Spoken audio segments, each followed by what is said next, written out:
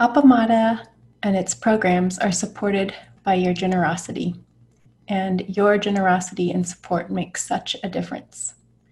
You can find a link for contributions on the website at appamada.org.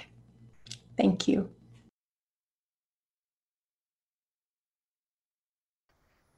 Thank you, Maria, for unmuting me. Again, welcome to friends in Austin, to friends in New York, or I think Geneva's in New York, and Vancouver, British Columbia, in Switzerland, and other places that I don't even know about, and also to Olivia in Santa Fe. Olivia, I'm going to come up and have coffee with you someday. Um, so I want to give a talk today that I've been thinking about for a while. I composed this yesterday afternoon. It's the second day of the monsoon season here in Albuquerque. It's come very early. And what that means is that the weather is cooler and rainy after a period of 100-degree days, very dry, and a big change that is part of a global weather pattern. And it, it has made it possible for me to be outside more and to really enjoy the opportunities for being outside in Albuquerque. It's quite amazing what's going on. Right now it's about 64 degrees. It's overcast, although the sun's coming out. I have a little garden in my front patio, and it's covered with bees, bumblebees, and it looked like honeybees and maybe some other types of flying insects. So it's quite a wonderful thing to be able to share. So what this has put me in mind of is the beautiful poem about living a simple life as a Zen practitioner, the Song of the Grass Roof Hermitage, which I'm now going to share on screen. And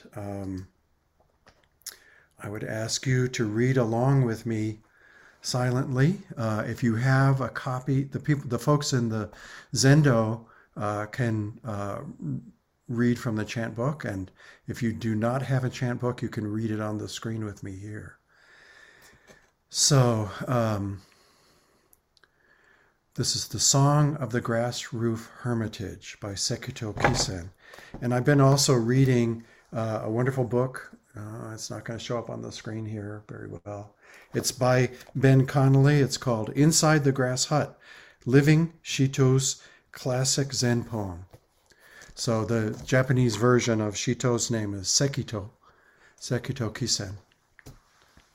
So we've read this maybe a dozen times in the time that I've been at Appamada over the last decade or more, and it gets more beautiful each time. So he begins, I've built a grass hut where there's nothing of value. After eating, I relax and enjoy a nap. When it was completed, fresh weeds appeared. Now it's been lived in, covered by weeds. The person in the hut lives here calmly, not stuck to inside, outside, or in between. Places worldly people live, he doesn't live. Realms worldly people love, he doesn't love. Though the hut is small, it includes the entire world. In 10 feet square, an old man illumines forms in their nature. A Mahayana bodhisattva trusts without doubt. The middling or lowly can't help wondering, will this hut perish or not? Perishable or not, the original master is present, not dwelling north or south, east or west. Firmly based on steadiness, it can't be surpassed. A shining window below the green pines. Jade palaces or vermilion towers can't compare with it. Just sitting with head covered, all things are at rest. Thus, this mountain monk doesn't understand at all. Living here, he no longer works to get free. Who would proudly arrange seats trying to entice guests? Turn around the light to shine within, then just return. The vast, inconceivable source can't be faced or turned away from. Meet the ancestral teachers. Be familiar with their instructions. Bind grasses to build a hut, and don't give up. Let go of hundreds of years and relax completely. Open your hands and walk innocent. Thousands of words, myriads interpretations, are only to free you from obstructions. If you want to know the undying person in the hut, don't separate from this skin bag here and now. So here are some reflections from Ben Connolly. Part of his, it's a start. I'm picking up about halfway through the book, Inside the Grass Hut. It's chapter 13. Life and death is the great matter. Will this hut perish or not? It seems pretty clear that this hut will collapse, doesn't it? It's made of grass. It's not going to last forever. And anyway, why is this something we should wonder about? It's not such a big deal, just a hut. But she too is making another shift in the fluid views of identity presented in this poem. This hut has become ourselves. He says people wonder whether the hut will perish or not because the hut is now a name for the self, for the place in which we live, for whatever we call ourselves.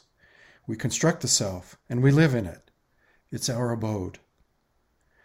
The question of whether we live on or die after the body stops functioning runs throughout human culture.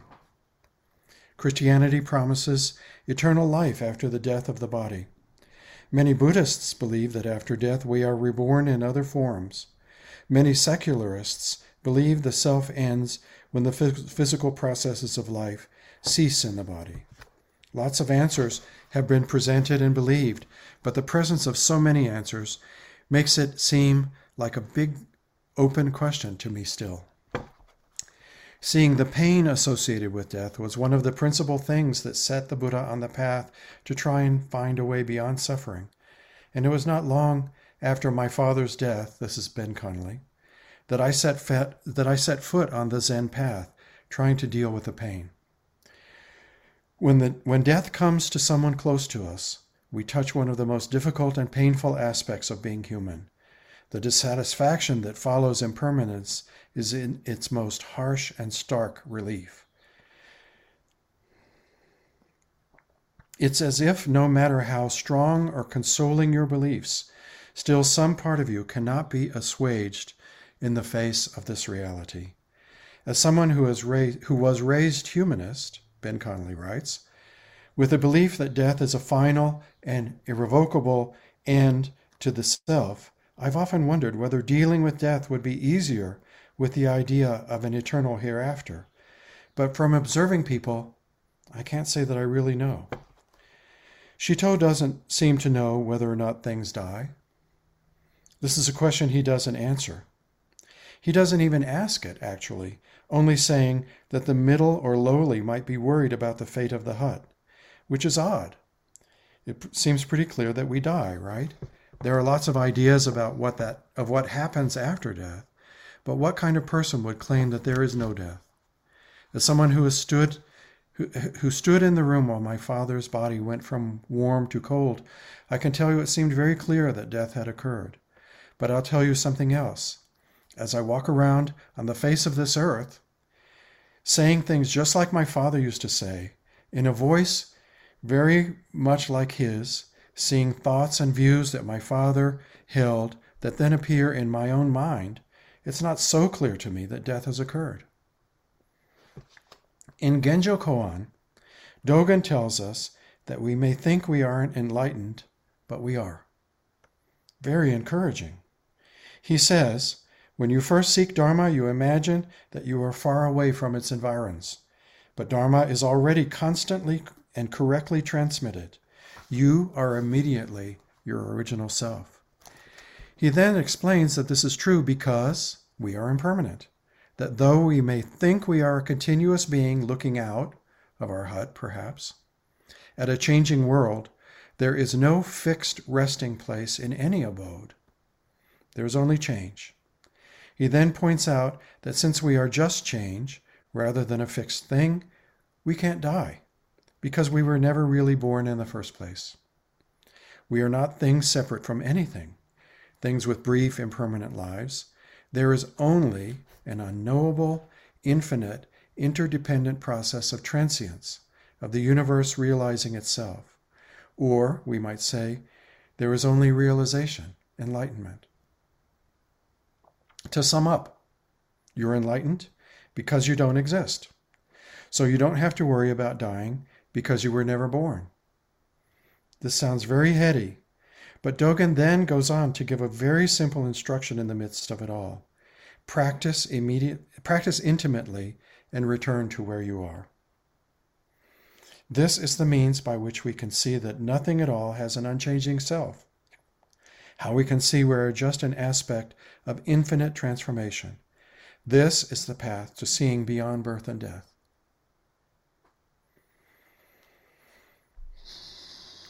So here we have Dogen. Here's Ben Connolly quoting Dogen saying, focus on the here and now. And in the poem, the last lines are, if you want to know the undying person in the hut, don't separate from the skin bag here and now. So there's these echoes throughout the Zen teaching from the Buddha's day down to the present. And they bring us back to the same point. To practice the Buddha way, this is Ben Connolly in a later chapter. To practice the Buddha way is simple. Just come home to the present moment, to the here and now. Even in the earliest days of Buddhism, there were already thousands of teachings, but Buddha instructed that there is one practice that can open up the freedom and wisdom offered by all of them: mindfulness of the body through mindfulness of breath.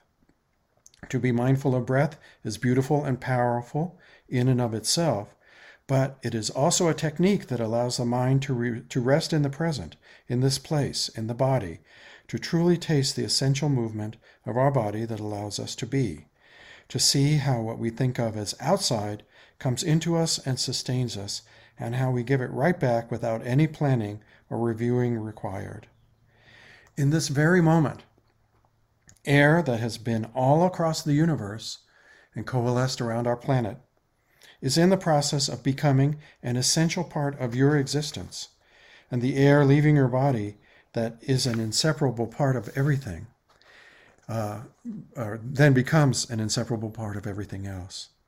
Shitu's final instruction to realize timeless intimacy and arrive at the deep peace he shows throughout his poem is for us to just realize this body in this place at this time. A couple of my friends love Shitu's use of the term skin bag here in this last line. It's a little laugh to remind us not to take ourselves too seriously, but sometimes people find it a bit harsh and jarring. After all, the beauty and ease of the earlier lines in his poem, the poem then takes on a rough edge here at the end. This is actually a very old and powerful lesson. The idea of seeing the body as a skin bag goes back to the earliest Buddhist teachings. In the 4 Foundations of Mindfulness Sutra, just after we learn mindfulness of breath, the Buddha teaches us to be aware of the body as a bag of skin holding all kinds of nasty stuff. Yuck. We need this line to remind us that when we are comfortable, it's good to stay in the moment without holding on to the feeling. And when we are uncomfortable, which is plenty of the time, particularly in sitting, we should not separate from the body. Moments of discomfort are precisely when the mind will want to take us away into some idea of how things should be, how we can make them the way we want, or why things are all wrong. We find peace not by going away from our suffering or dissatisfaction, but by completely offering ourselves to what is. There is no way to actually put into words, or to put this into words, as words inherently create ideas of things which are separate, but we can truly not separate from this body here and now. Already, here, now, body and awareness are not separate things. This truth can be realized through Buddhist practice. It can take many years of meditation, or we can find all sorts of frustration on the way, but it can be realized. It is, in fact, realizing itself right now. You can't avoid it. Here at the end of his work, we are encouraged to see the way to realize this possibility of making the real promise of having our lives be just a contribution to the wellness of all things. This promise is simply to bring our whole selves to this body, this place, and this moment, here and now. I love that Ben Connolly at the end is talking about, has made a shift. And instead of this being just a solitary activity that we are engaged in, turning our light within, stepping back, stepping away from the world, that all of a sudden he is talking about making the real promise of having our lives be just a contribution to the wellness of all things. And as I've read through this book and as I read through that poem, I often think that there's something missing, or at least for me, that I miss. And that is something that Peg and Flint talk about all the time, and that they really emphasize in the teaching at Appamada. And that is that we are together. That when we say our chants on weekday mornings, we say, beings are numberless, I vow to free them. And then we say, beings are numberless, we vow to free them. That it is a shared process of discovery that we cannot master on our own, that we need each other for this. And so I want to suggest that we go into breakout rooms and that we share an experience now.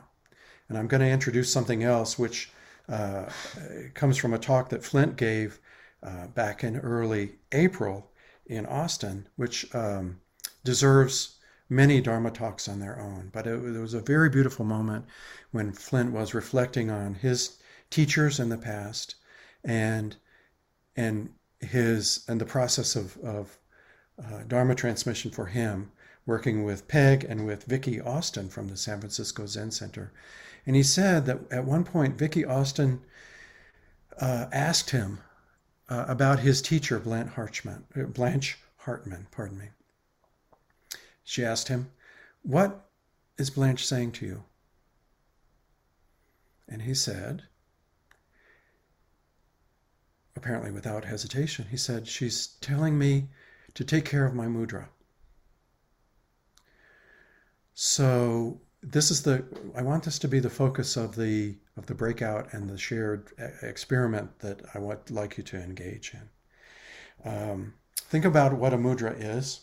The most common mudra, I can't show it here very well, but is to make a bowl with your fingers nested inside each other and your thumb tips lightly touching each other.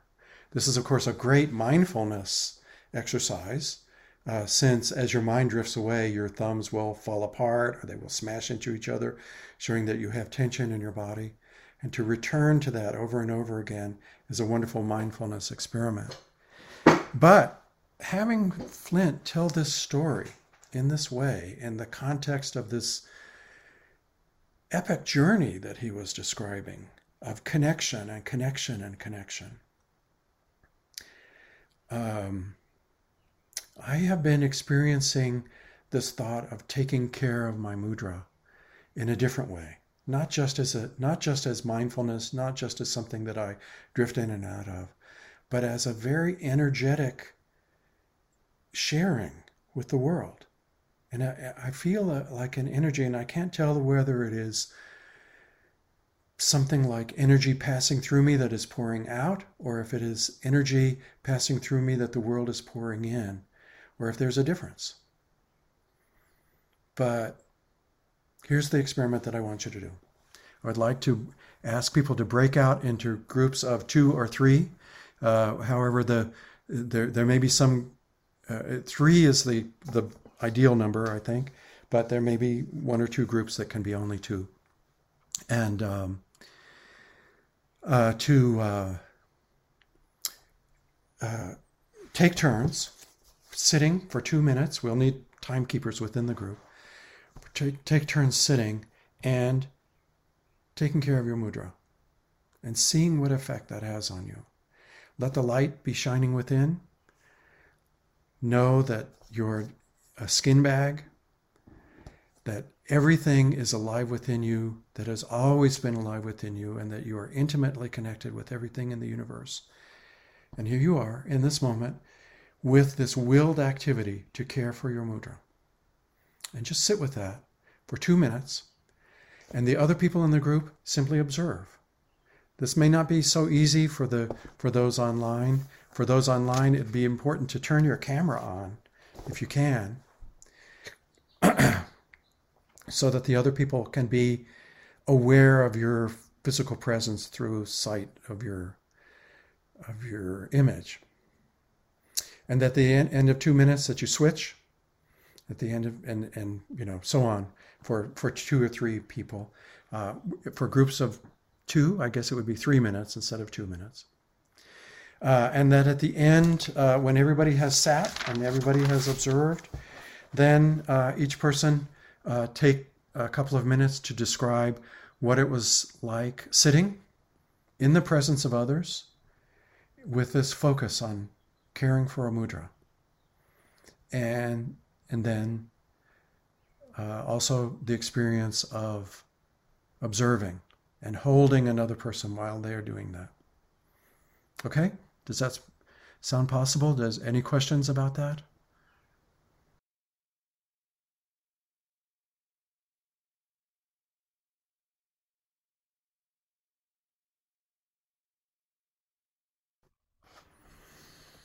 I had the wonderful experience of being in a breakout room with Marla and Maria, and they had wonderful things to say and wonderful things to share, and their presence was so great while they were taking turns sitting and while they were observing and holding me and holding each other in such a loving way.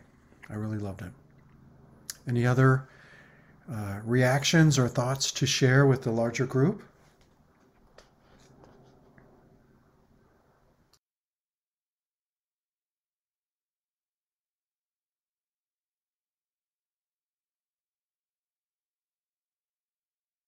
Appamada will have to unmute themselves if they wish to speak. But we have Genevieve who's just raised a hand. It was, thank you, Joel. When you described it, I was like, what?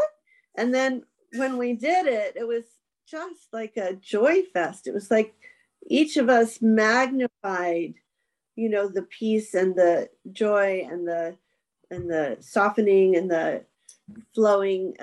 And we all thought we'd feel self-conscious, but we felt held and loved, and safe. And it was awesome. I just wanted to thank you so much. It really lit me up in a most wonderful way. And it felt very relational, even when I had my eyes closed and we weren't all doing the same thing. I still felt relational all the time.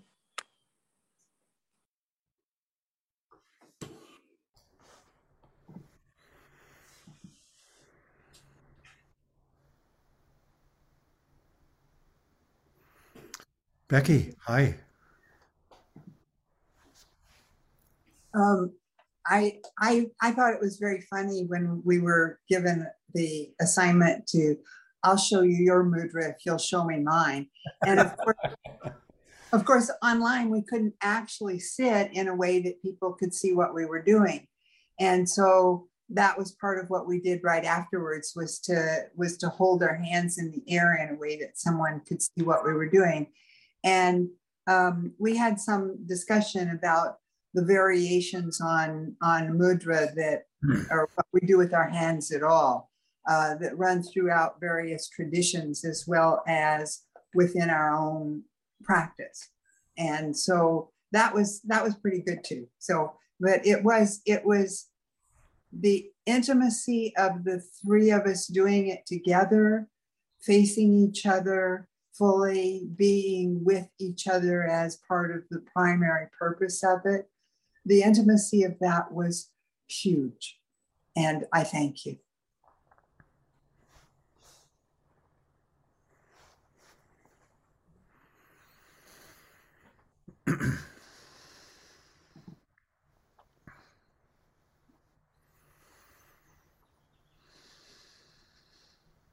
Okay, Joan. Unmute. You are unmuted. Okay. Well, I think I'm hesitating, and maybe we are in our group, because we had details to work with. We couldn't get the hands placed in front of the camera, and that was something we worked on over and over, so it was taking up time. And then just comparing what was going on, looking at each other. See, nobody was totally still. It felt like I know what I was doing, and I thought, so much is going through my mind, and that's just part of life. I can't get that to go away. So we were observing things, and I know I felt that it's a really useful thing to be doing, when we're sitting to work on that idea some more of being present and letting everything fall away. But nobody does it perfectly, because your mind is always busy. That is so true. Yeah, somebody else may have something else to say. Well, Joan, can I ask a question? Were you in a breakout room with other people? Yes, and that's why I'm wondering whether someone else might like to speak. Bill did it. Well, but my question, I have a quick question. So here you are, you're like, oh man, what am I supposed to be doing? Joel gave bad directions here. Am I supposed to have these in front of the camera or what? All these thoughts going on. Was it helpful to know that the people in your breakout room were sharing a similar experience and were holding you with care? Did you feel that? Did you feel a connection with others? No, I had my nature, the one that's sort of bossy and controlling, was sort of helping to run the group.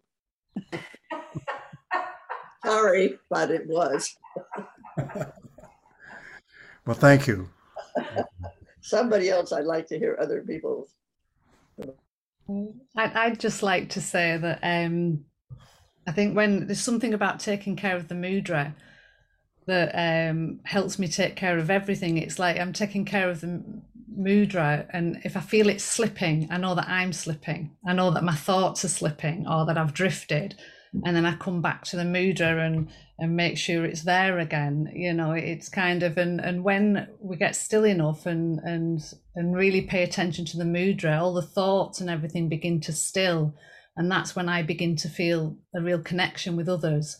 Really, it's that, because it's everything that we are, all the habitual thinking that gets in the way of us being able to feel that connection, like Joan was talking about. It really gets in the way, and it comes up again, and then I realize my mudra slipped, so I'm back on it. It's like, take care of the mudra, and then I know that I'm present and I'm still, and it's a wonderful thing. We do it in a Komi, that giving each other permission to just sit and look at each other. And in the world, in life, we all get on and we have conversations, but we don't really sit with each other in full presence. And just having that permission to sit and just be and just look at each other, really begin to instill a real connection, starts to submerge, starts to appear.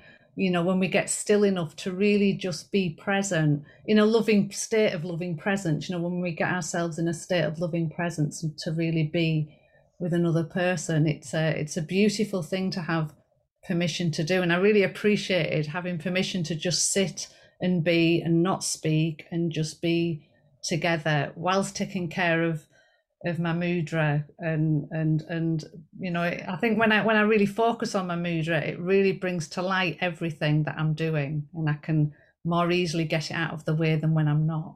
So I really appreciate the opportunity. It was just a wonderful, nourishing thing to do. So thank you. And who are we having next? Was it Bridget? Bridget's hand. And then Jay, you don't want to? Okay. Okay.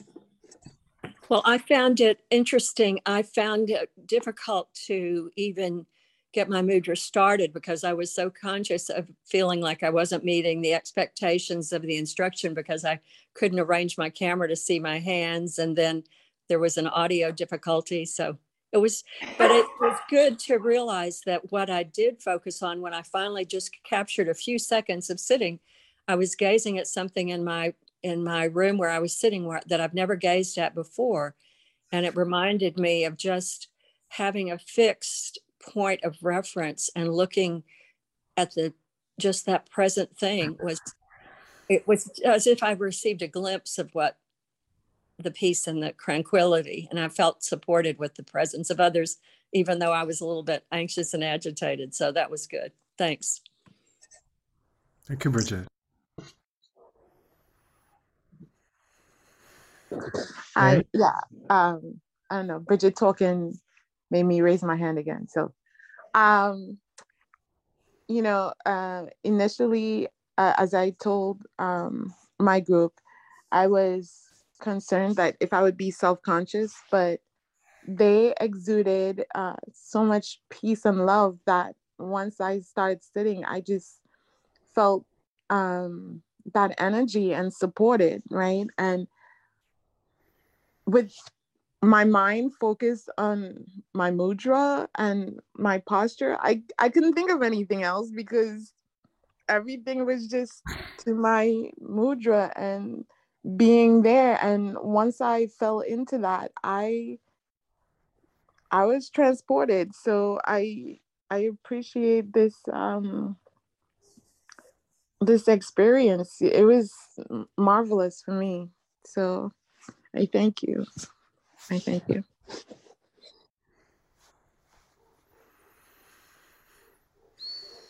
Genevieve? I just wanted to say another couple things about the mudra. Focusing on it was really grounding, and I was able to really stay with it. And then, although my experience of it kept changing, and at first I felt very strongly somehow that it was a microcosm of my body. And so that there's this little body, and then there's this other body that's trying to be this, attuned to the universe and this structurally sound. And then I heard little tiny cheeps outside, and all of a sudden I had little baby birds in my hands. It was a nest. I felt it being a nest. And then the wind started really blowing, and I imagined it as the hut in the story. And I thought, this would not fall over. This is a really sound structure. So I just wanted to share. And I really appreciate being given the guidance to focus on the mudra, because that's something I'll do now. Genevieve, wow. That was great. The birds, the wind, how astonishing. And how perfect. So my apologies to everyone that I misled with my imperfect instructions, and thank you for your persistence and your willingness to engage. That's what the experiment's about, I hope. And this is just a wonderful experience for me. And has everyone heard Flint's talk from early April that he gave at the KMFA studios? So I'm gonna go back and listen to it again. But that 10-second section of it where he was talking about this felt connection with Blanche, and what she was saying to him in this very simple way. I'm sure it's an echo of something that she said to him in life, but it just seems extraordinarily meaningful to me. So, okay, well, it's now 10 o'clock. Let's finish with our service and end for today. And please know, I'm so appreciative.